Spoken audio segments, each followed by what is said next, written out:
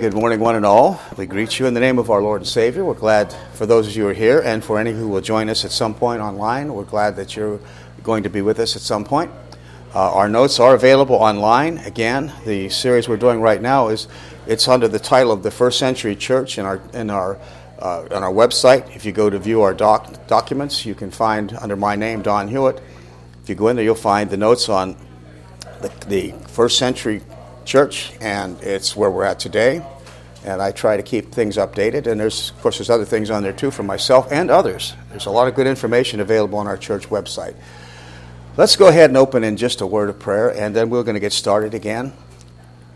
Our Father, once again, we're so thankful that you've given us so many privileges, and one of them is to study your word, and it's to understand your word as it's written, Father. It's not to give it our opinion. It's not for us to decide what it means. But rather, Father, the genius of Bible study is simply to let your word say what it says and for us to pay attention to it in context. And then once we've understood the context of who it's written to and why it was written, then we can begin to probe through the details and to see the things that are relevant to us.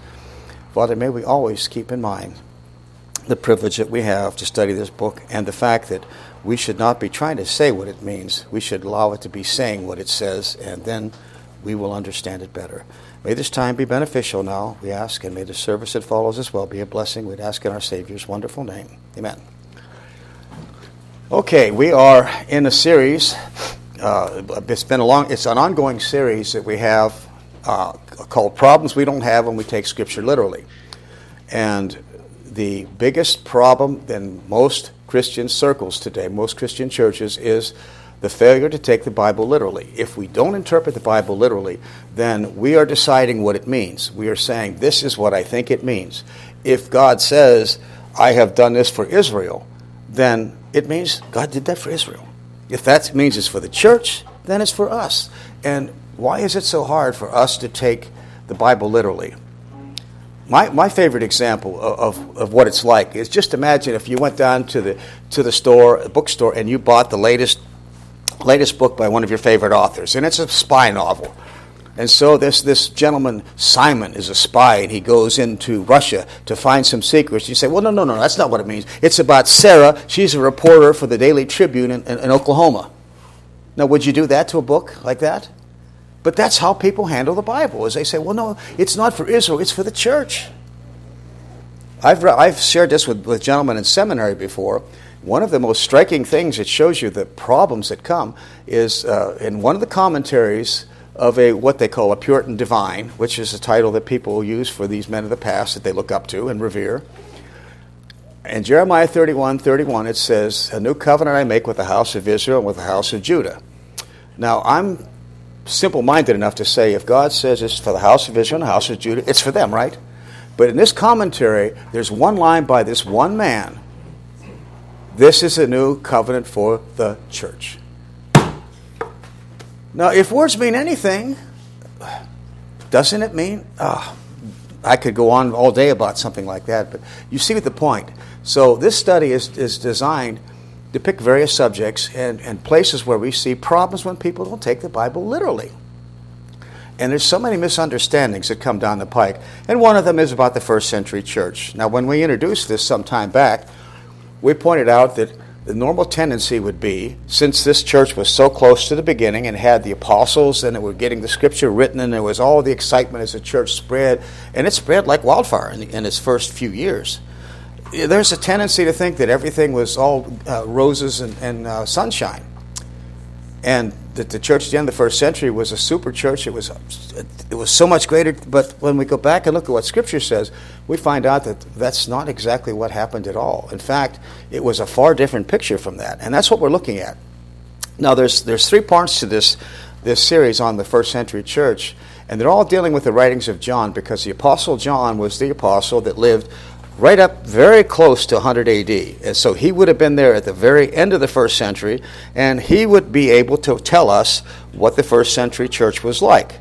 Now, he didn't sit down and write a book that says the history of the first century church, but we see in his writings observations about the church of that time that he was seeing, and that was what was happening in the first century church.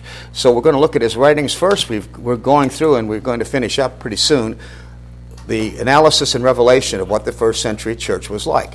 Then we're going to look at 1 John, which was written not too long before Revelation and would also reflect the first century church. And then we're going to go looking at another place that perhaps we wouldn't have thought to look, and that's at the Gospel of John, because the Gospel of John is going to reveal some things that the early church needed to be reminded of. And it goes to show us that really, I think, in the final say of things, when we get done with this, you'll see that the first century church was probably not different from a lot of what goes on today in the name of Christ. And it's not as good as what is going on here, I don't think. They weren't as literal with Scripture. They didn't have some of the things right. So they had a lot of problems, and that's what we're going to see in this.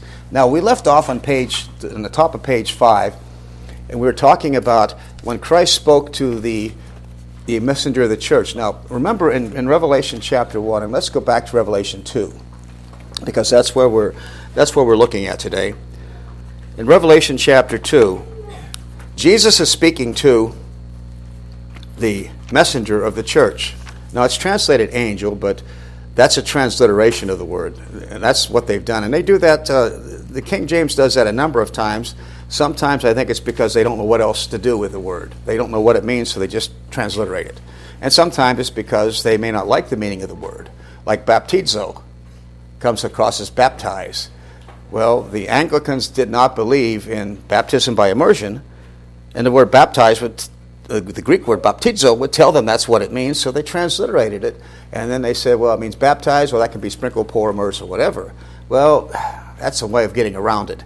And in this case, in Revelation 1 and 2, and 2 and 3, really, where he's talking about the angel of the church, the messenger of the church. Now, I know Pastor Kevin is a great guy, and I really respect him as a friend and as a teacher and a preacher. He's one of the finest I've ever heard in my life. And I've heard some pretty good men, too. But I don't think he's an angel. I don't think he's an angel in the true sense of the word. Now, we might call him bishop. Miss J and I would call him bishop just because, but the word a messenger, he's the messenger of the church. There's not a spirit being that stands behind the pulpit and speaks. So this is not to be taken when it says the angel of the church. We should understand that as being the messenger of the church. And the one that's the messenger or the representative of the church is going to be the pastor. We know that from what's the description of the pastor in 1 Peter chapter 5 and other places, especially 1 Peter 5. So this is written, these things are written to the pastor, and it shows us why the pastor's role is such an important role, because he is supposed to set the example spiritually for the church. And so the problems and the good things that are said here were true of the pastor of this church of Ephesus. And so this church represented the church at the end of the first century. And it was a remarkable church in many ways, because you'll notice that in verse 2 of Revelation 2, we looked at the things that are there, where Jesus said to this pastor, I know your works. You'll notice in the King James, your, thy, it's second person singular. And that's one thing I like about the King James at this point, is that you can see where it's a second person singular versus plural. And modern English would say, I know your works. Well, it could be the whole church. But by saying, I know thy works, we can see it's just one man's works that he's looking at. The pastor, I know your works, thy labor, thy patience, and how thou canst not bear them that are evil. And thou hast tried them that say they are apostles and are not, and found them liars, and hast borne and hast had patience, and for my name's sake has labored and has not fainted. Now, there's a lot there that's said that is good. This man was so good. Now, I would have thought, and I would be prone to think, that when you had so much good said about a man like that, that there wouldn't be much bad to say about him, and you'd minimize it because he did so much good. But that's not what happens here. Because, and one last thing that we have to go over is he's done that, and after his rebuke, his reprimand, then he does come back. Jesus does come back and add one more thing, which is interesting that it's added after his rebuke. We're going to look at it before the rebuke. But it says in verse 6, but this thou hast, that thou hatest the deeds of the Nicolaitans, which I also hate. Now, I didn't put it in your notes, and I probably should have. That word for hate, Jesus said he hates, and the pastor hates. Now, is that a bad thing? Because the word hate can be used as a work of the flesh. But if you use eSword, you can check and see that this is an entirely different word than the word that is used in the works of the flesh, where there's wrath. This is not the same as that. This is not a work of the flesh. This is simply a mental attitude of detesting something, of despising it. You can see it, for example, back in the book of Jude, just back a page or two, where it talks about, let's see, in verse 23 of the little epistle of Jude, it talks about, verse 22, he said, if some have compassion, making a difference, and others save with fear, pulling them out of the fire, hating even the garment spotted by the flesh. You hate the garment spotted, you despise it. If we look at the works of the flesh, I think most of us would have to say together, ugh, that's disgusting. I hate it. I despise it. Well, that's what it means. It doesn't mean I'm going to do something. It's not a negative thing. In fact, in Jude 23, it's a good thing. You despise it. I don't want anything to do with what I was. This idea today that I'm saved and I can still be like I was. You know, God doesn't make any, as that saying that says, God don't make no junk, which is terrible grammar. I hate it because I despise it. I hate it because of the grammar, but also because of the idea, because it says in 1 Corinthians 6, such were some of you. I was a terrible person. Hopefully I'm not that same person today that I was 50-some years ago when I first got saved.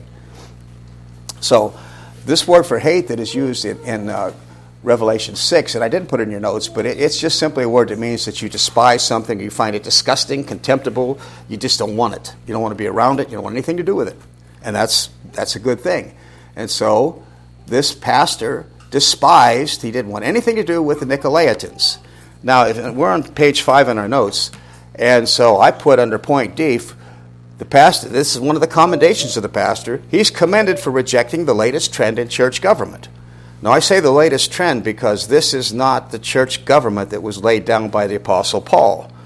The church government the Apostle Paul laid down was congregational. There's a difference, and people don't understand that there's a sphere of authority that goes to the pastor. But that's in spiritual things. He's to take the oversight according to 1 Peter 5. But that doesn't mean in running the church. Running the church, we have some capable men. We have Scott and we have Brother Carl. And these men have done a yeoman's job in doing so many things for the church and in finding this building and finding the facility, working out all the details. They ran things. Pastor Kevin wasn't involved in any of that any more than I was or that everybody else was.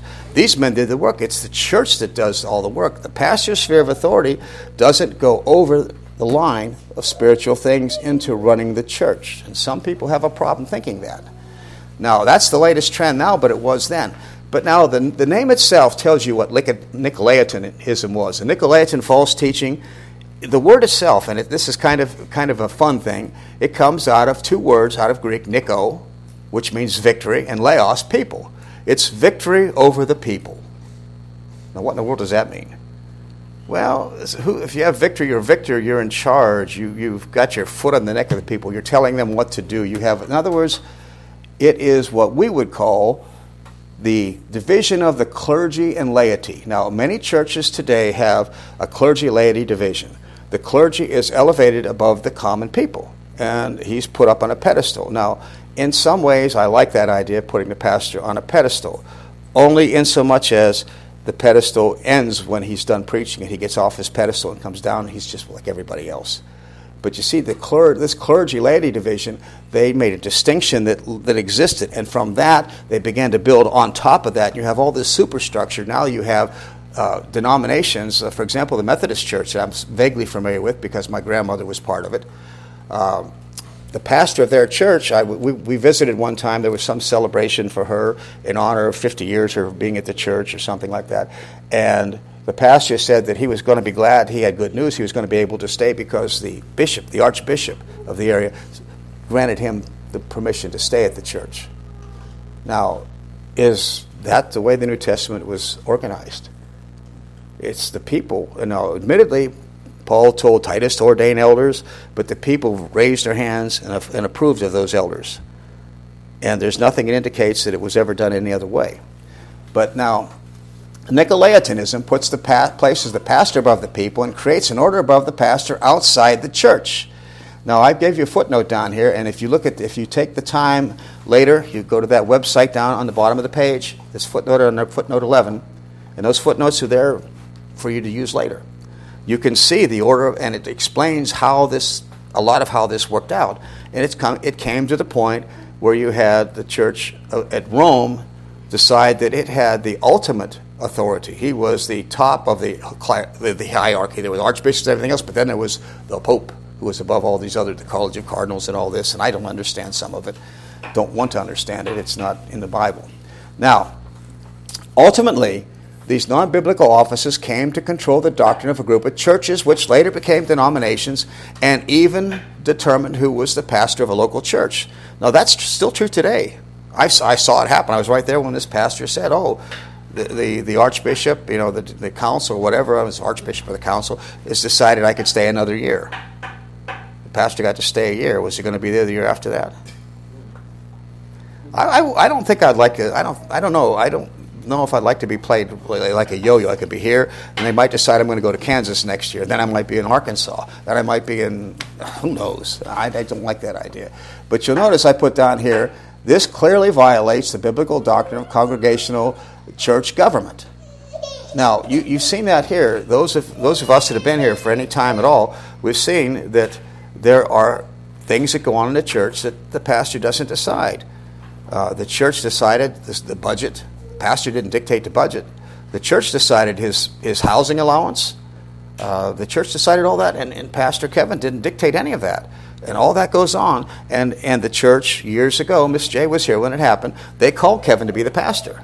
Nobody sent him here and said, he's going to be your pastor. The church called him to be the pastor. Now, how would you like it if we were part of a group and said, no, he's moving on. He's going to Duluth, Minnesota. And this guy that you've never met from Phoenix, Arizona, is coming here to be your pastor. You didn't call him. You don't may not even like him, but he's coming here to be. Is that the right thing to do? I don't think so. And so the roots were planted in Apostle John's time, but the church hierarchy of Nicolaitanism took root in the 2nd century, and it seemed like almost as soon as the Apostle John was gone. Now, I couldn't document it. I couldn't find the documentation on it, but I remember reading it, and so you have to take this as opinion. I can't show you where it was, but one of Apostle John's disciples, and these apostles, they didn't have seminaries, so they discipled teachers. And Polycarp studied under John. And according to what I read in church history, Polycarp held this position. He held Nicolaitanism, even though the apostle John did not. And so one of his disciples, as soon as John was gone, his grave was probably still warm, and Nicolaitanism was already infiltrating the church in the 2nd century. Now, why is that such a terrible thing? Well, you'll notice I have down here, there's 2 problems, and there's probably more, but there's 2 problems that Nicolaitanism uses to cripple the local church. Effectively, the first one is it destroys spiritual gifts within the church. Because as this Nicolaitanism grew, the church hierarchy determined the doctrine for all the churches. In a denomination, there's an official church doctrine that is passed down. The local church does not get to make that decision. And you notice I put in brackets, that is still true today. Because they had big meetings of different churches, and for example, I forget which group it was a few years back, they got together and decided that homosexuals could be ordained. Now, all the churches in that denomination probably would not have agreed with that. I hope they all didn't. But because that was the official doctrine, that would be the doctrine the pastor would be supposed to teach within the local church. Now, if the pastor is supposed to be preaching, is he not supposed to be led by the Holy Spirit as to what he's going to preach? Well, it takes away the fact that the pastor has a spiritual gift. It minimizes that because he's got to teach the church doctrine. He may not always agree with it. A good example, a big example of that is tithing. Virtually every Christian denomination that says anything about giving will go to tithing. I don't know of anybody that doesn't believe in tithing as a denomination. Now, of course, there's a lot of individual churches that know better, that are willing to take the Bible literally and see that tithing was given back here to support the priesthood. You gave 10%. Why? Because the priests lived off of that. Well, does the pastor have to get 10% to live off? Well, it'd be nice if he did, but that's not commanded. And some people can give a lot more than 10% anyway, and some people do. But you see, the Nicolaitanism, as it grew, you'll notice point number 2 in there, the calling of they took the calling of the pastor from the church and it gave it to an outside group. And that's still true today. There are denominations today where the pastor doesn't decide where to go. He may stay there a year and they may send him someplace else. So you'd have to have a moving van. You'd have to have a U-Haul parked out in front of the parsonage if you had a parsonage. And I would think you'd have to leave your stuff packed because you might not be there more than a year. Boy, I don't know if I'd like that. Last time we moved, I swore it'd be the last time. And then we moved again since then. We moved one last time, and I keep cutting a solemn covenant with my wife that we're not going to move again. But then you never know about that. But just imagine these men having to jump all over the place. And that's that can't happen today. So you have the denomination that came out of this controlling what the church believes. And you get a few lousy guys up at the top that are not believers. You get a few of these archbishops that are not dispensational, they're not even Christian. They're tares. Then what happens to the doctrine the church holds? It's diluted, and the church begins to stand for something that the New Testament doesn't teach. And is it any wonder that there's churches out there that have nothing to say of any value? We're all aware of the fact there are churches like that. Now, whether or not, this is point number 3 under this destroying spiritual gifts, whether it's recognized or not, Nicolaitanism, or the hierarchical church government, replaces dependence on God for doctrine and the calling of the pastor and many other matters with dependence upon a group of fallible men. So now, just imagine for a moment, if within the church, a person that has a spiritual gift of exhortation. Now, I'm hoping you're all familiar with the gift of exhortation. It is the individual within the church, man or woman, that has the ability to say, this is what we should be doing. The pastor just talked about loving one another. Now let's really get at it. This is how we can do it. We should be doing this. It's somebody that can encourage others to move without offending them. I've known people that have tried to be quote-unquote exhorters that are trying to push people, and you get annoyed with them. You want them to tell them, shut down and shut up. But someone with the gift of exhortation can move people to act, and they will do it. But now what happens if that person has the gift of exhortation and is in a church that's run by this Nicolaitan system, and the church doctrine coming down says, well, now you can't distinguish, you can't discriminate against the homosexual, the LBGTQ, RST, WHY, XP, exponent, and all those people, the alphabet people as they call them. And so here's a person with a gift of exhortation, and the pastor is forced to say something, and he has a sermon that says we should be loving of these people and so forth. With the gift of exhortation, you're going to want to get up and encourage people to do that when you know it's wrong.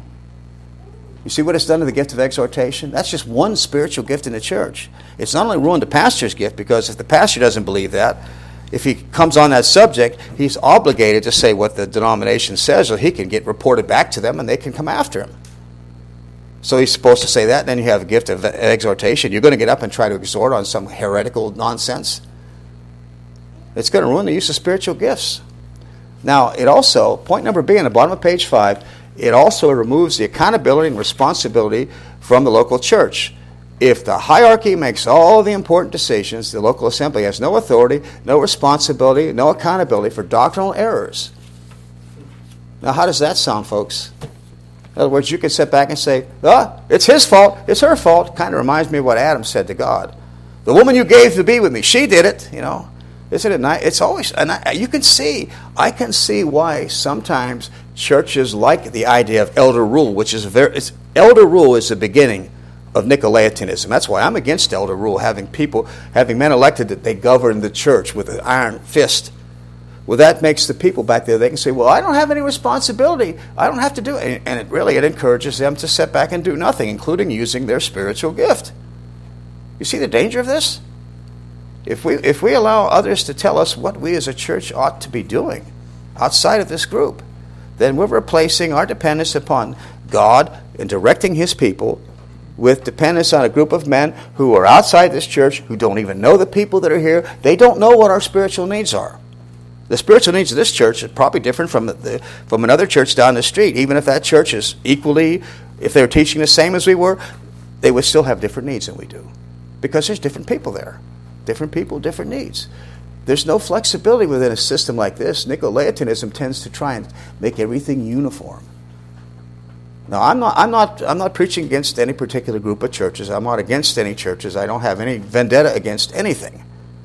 But what I am saying is I do have a problem with those who want to take the responsibility of the local church and give it to a group of individuals who are not part of that church, who don't have any vested interest in the church, and they're the ones that are going to tell the church what to do and who their pastor should be. I got a real problem with that, folks. I got a real problem with that because it's just going to quash everything in the church. Now, what about the reprimand of the pastor? And I hope I didn't offend anybody because I'm not against any group. I am not against any group that has a hierarchy over it. There may be people within those churches that work around some of these things and know how to skillfully dodge and avoid those subjects and how to teach things that are correct, and the people may be doing everything. I don't know. So I'm not against any group of churches, but I'm against the type of doctrine that would take all of the dependence upon God by this church and place it in the hands of some men who don't know anything about what's going on here. And in some cases, I really honestly believe that in the hierarchy of some of those denominations, there are men that are not even saved in the first place. Because there are men in the pulpits that aren't saved in churches. It does happen. It does happen. It does in the churches. If you go through the churches in the book of Revelation, at least the pastor of the last church of Laodicea is definitely not a saved man. If you read his description, he's not saved. But he's a pastor. But he isn't saved. So, now, what about the reprimand? Now, as I said, this man had so many things going for him. He had so many things that he was commended for. You think, well, you tend to minimize. I mean, a guy that's doing everything right. He has a discernment to find out who are the false apostles that were running around. He tried them, and that word is the word we use for temptation. It means you put something to the test thoroughly. You thoroughly tested. He had enough knowledge and understanding to go through things and could find the errors of these false apostles, and he would have nothing to do with them. He wouldn't put up with them. All of that sounds so good. Why would there be anything wrong with this man? Why would you say anything? It's because it's going to be an error at the most foundational thing for the church. He's going to be wrong there. And you see that in what's said. Now, you'll notice it says in verse 4, "Nevertheless, I have somewhat against thee." Now, you'll notice that italicized somewhat does not belong in the text. Now, you might think that's petty because it's put in by the translators to help you understand. Well, it does that quite often. Oftentimes, italicized words are quite helpful. Sometimes they are not helpful at all. And this is one of the times when it is not only not helpful, it runs counter to what's being said. Because literally, what it says, "But I have against you," it's a much stronger statement. I have against you something. Now, if you say I have somewhat against you, it makes it sound like it's a small matter, doesn't it? You see the difference between I have somewhat against you and but I have this against you. That's way stronger, and it should be, because what he's going to say is the foundation of the church was at stake here. So, "you have left" is not a good translation of Revelation 2:4. "You have sent away." I don't know if there should be some notes back there still. Check and see if you have notes back there for the class. We're on page 6 in the first century church notes. Now, it's "thou hast left" makes it sound like it could be an incidental thing. You have left. Well, it might be that you did it unawares that you did it. You might have just kind of wandered away and forgotten about something. It could be an innocent act, or that the pastor just forgot to preach on something. But that's not what the word is that's left means. It's not how it is used. And that word "left," and I gave you the Strong's number for eSword users, and I encourage you, if you use eSword, you'll love it, because you can go and put G863 into the search engine and the New King James Plus text, and you can see every place this word is used. You can see for yourself how it is used, and you don't even have to know any Greek. Now, most folks just haven't got the time or the interest in learning the Greek language, and I don't blame them, because it takes about 5 or 6 years of intense usage of it to get a feel for it. And then you start to learn after 5 or 6 years. And most folks are not going to spend 5 years trying to learn this when you have the time to do it. So you can use this eSword, and it's a free Bible software we've mentioned many times, and we encourage you. But if you go through that, you'll see that this word literally means to send away, and it's something that indicates intent. It's not an accidental activity. And the best place is to see it. If you hold your finger here and go back to Matthew chapter 4, you'll see something. And this, there's no way you could confuse this. There's no way that we could mistake this. What happens here is not just coincidental. It was a deliberate choice.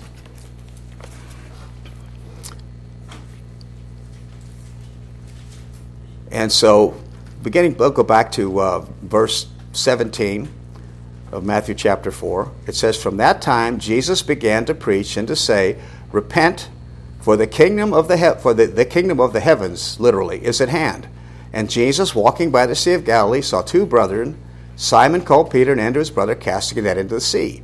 And he said unto them, 'Follow me, and I will make you fishers of men.' And they straightway or immediately left their nets and followed him." There's your word. They left their nets.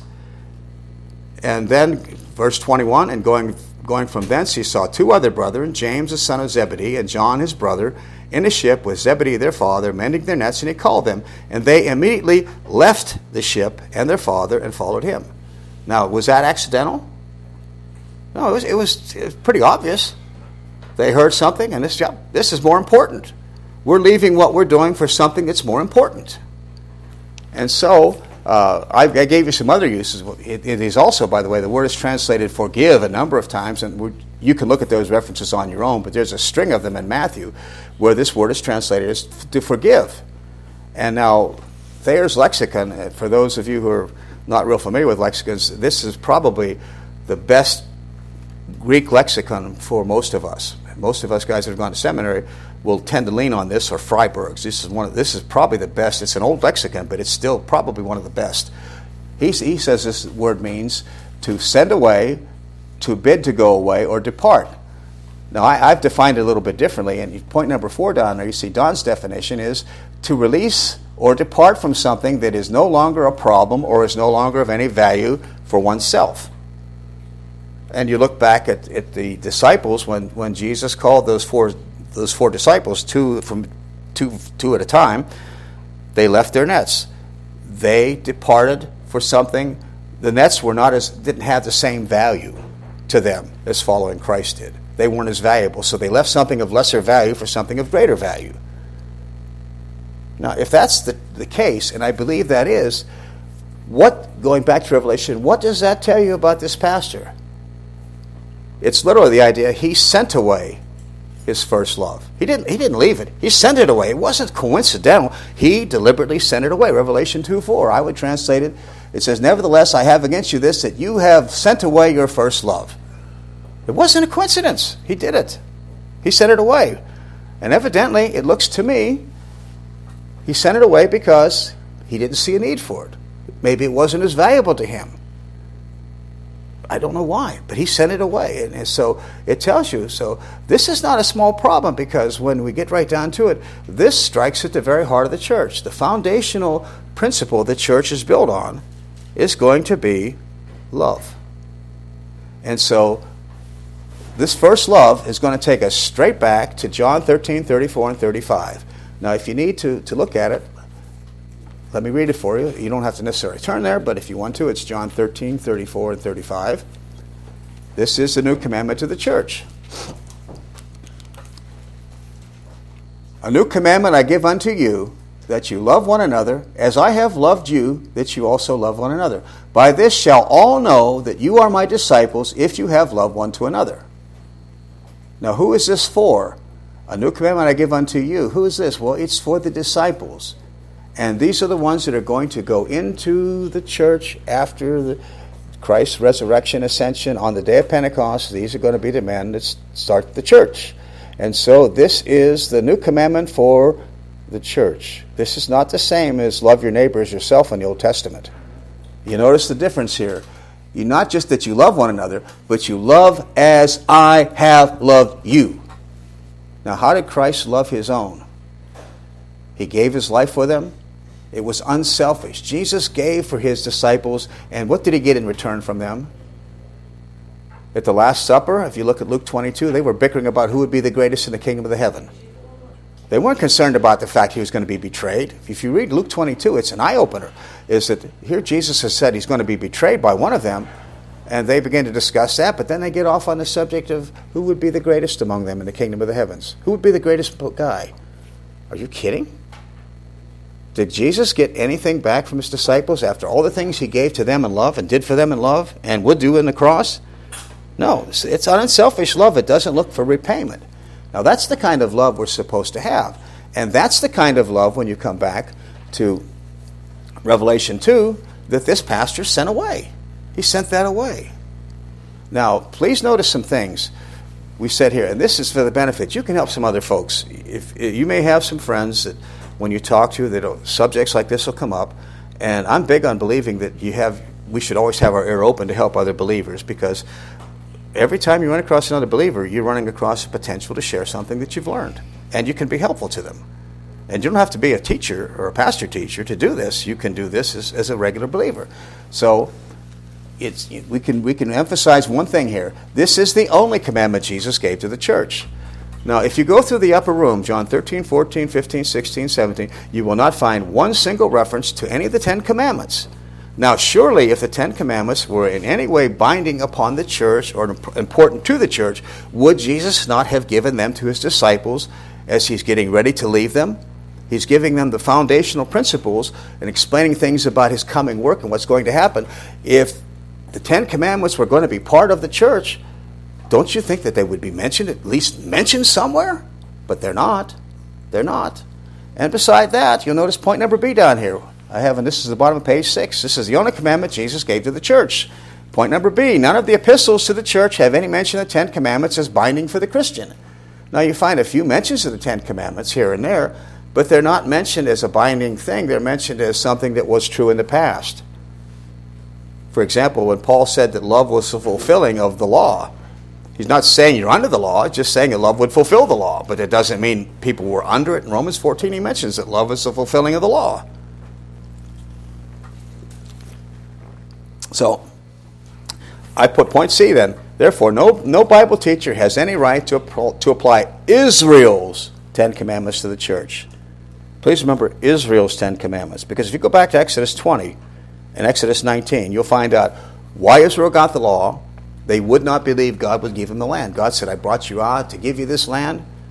And when they got to Kadesh Barnea, the people said, we can't. After the spies came back, 40 days into the land, and they made a report, the people said, we can't do it, we can't do it. They're a Rephaim, they're these big tall guys, we're like grasshoppers in their sight. And they weren't exaggerating, because the artifact, or the historical evidence is that there were individuals that were 8, 10, 12 feet tall.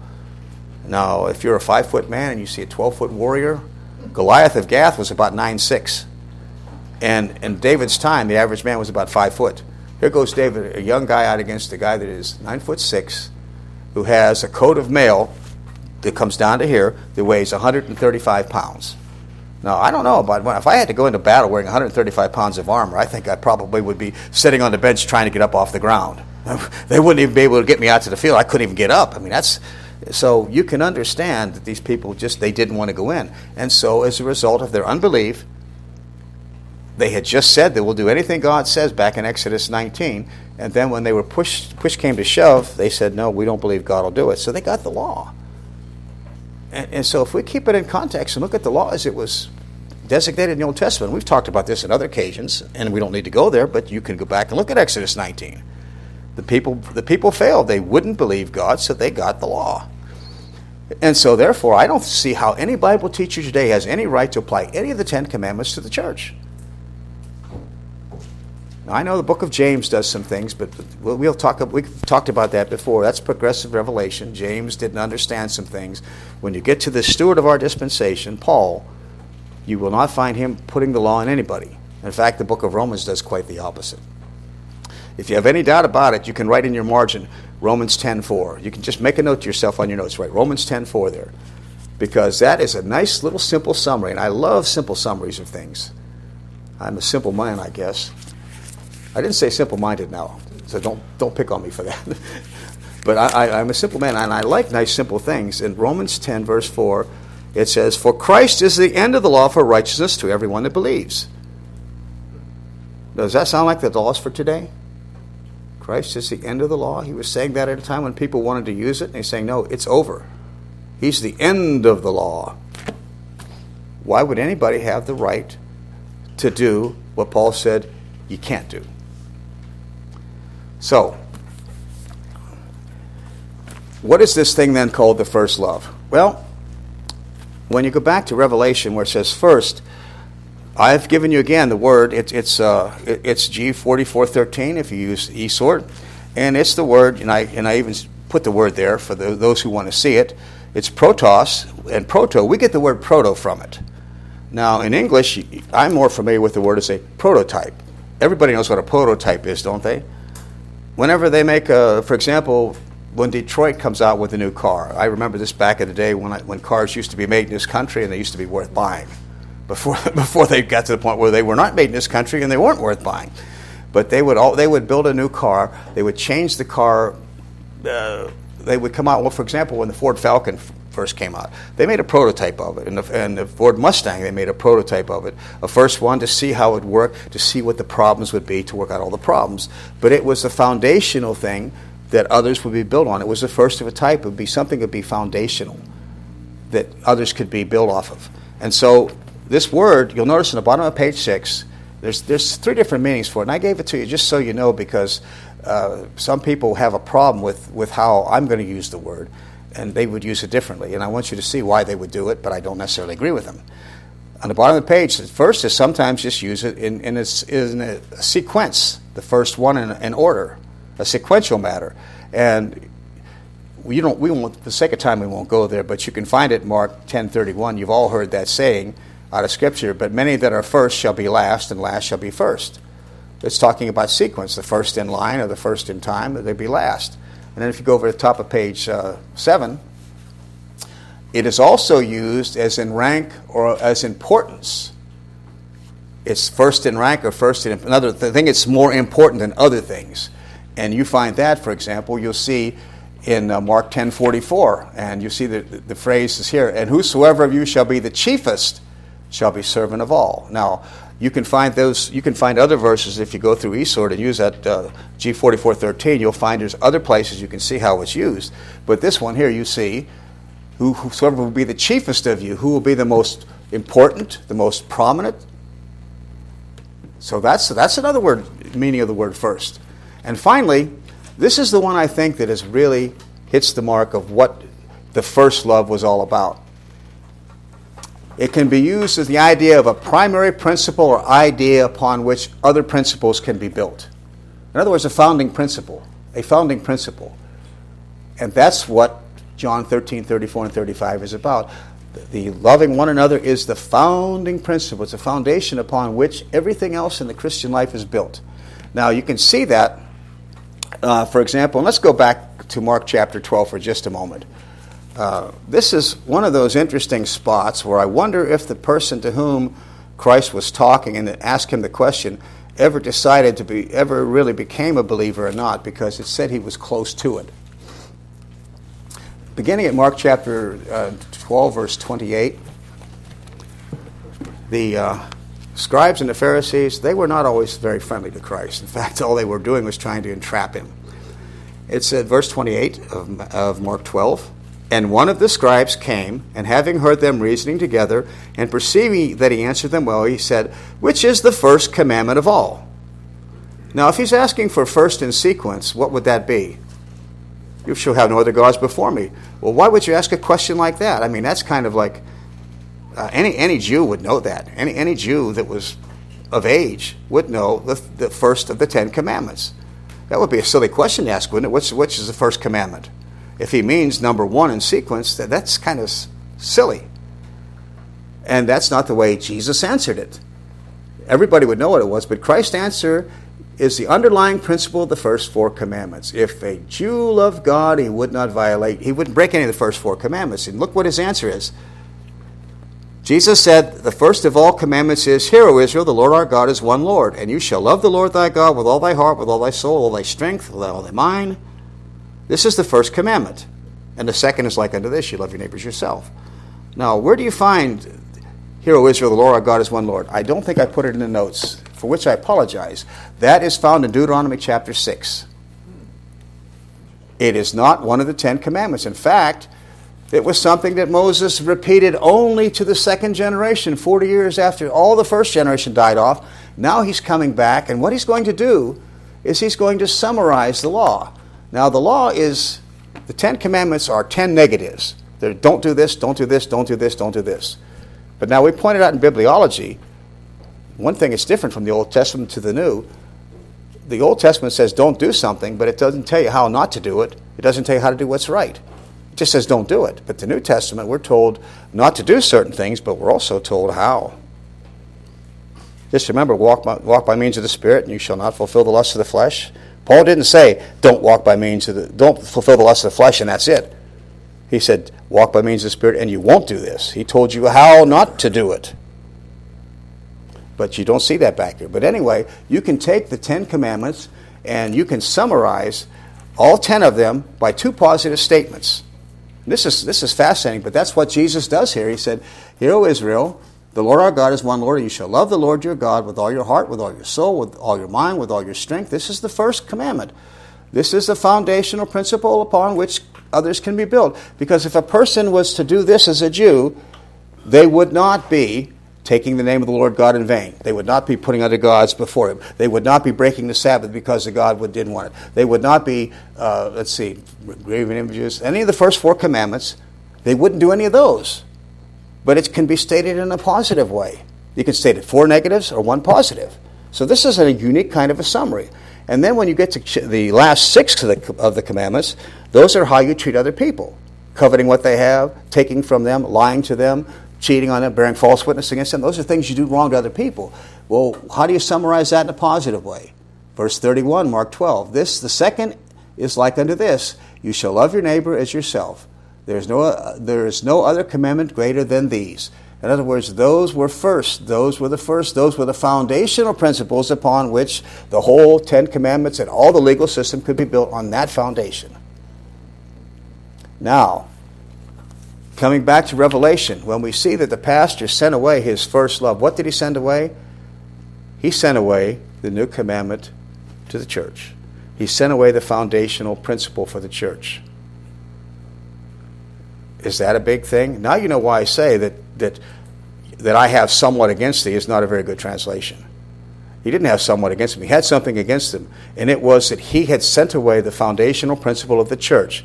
In spite of everything he did right, he made one catastrophic blunder that caused all kinds of problems. Now, we'll have to come back, and I want to pick up at page 7 next time and look at this in some more degree of detail. But let's just say for the moment that by missing out on the foundational principle of the church, everything else was going to be in error. If we don't start off with loving one another as Christians, and that's foundational, that's the only commandment Christ gave to the church. If we don't keep that, is it likely that we as a people are going to be doing what God wants the way God wants it done? I don't see how that's possible. I don't see how that's possible. If you look at your computer handbook when you buy a new computer and it says the first thing you do is you plug it in, and the battery's not charged, and you don't plug it in, do you think that computer's going to work if you don't plug it in? If you don't follow the first step, the foundational principles, you plug the thing in, assuming the battery's not charged, if it's a laptop. No, you have to, the foundational things, you have to do those things. So if we don't start off on the right foot, if we don't love one another, then nothing else is going to work in the church. It's all going to be mechanical, and it's all going to look like, well, that's why people would want Nicolaitanism. Can you see why they would want it now? If you send away the first love, if you're not loving one another, and you don't have that relationship with God where you see the need to love your brother and sister in Christ the way He would love them, then you're not going to do much right. You're not going to want to make all those decisions. You'd rather let somebody else do it and just sit back and play church. That's why there's a lot of places today that they're playing church. No, they're not serving the Lord. They're playing church. I hope we never come to the point where we're doing that.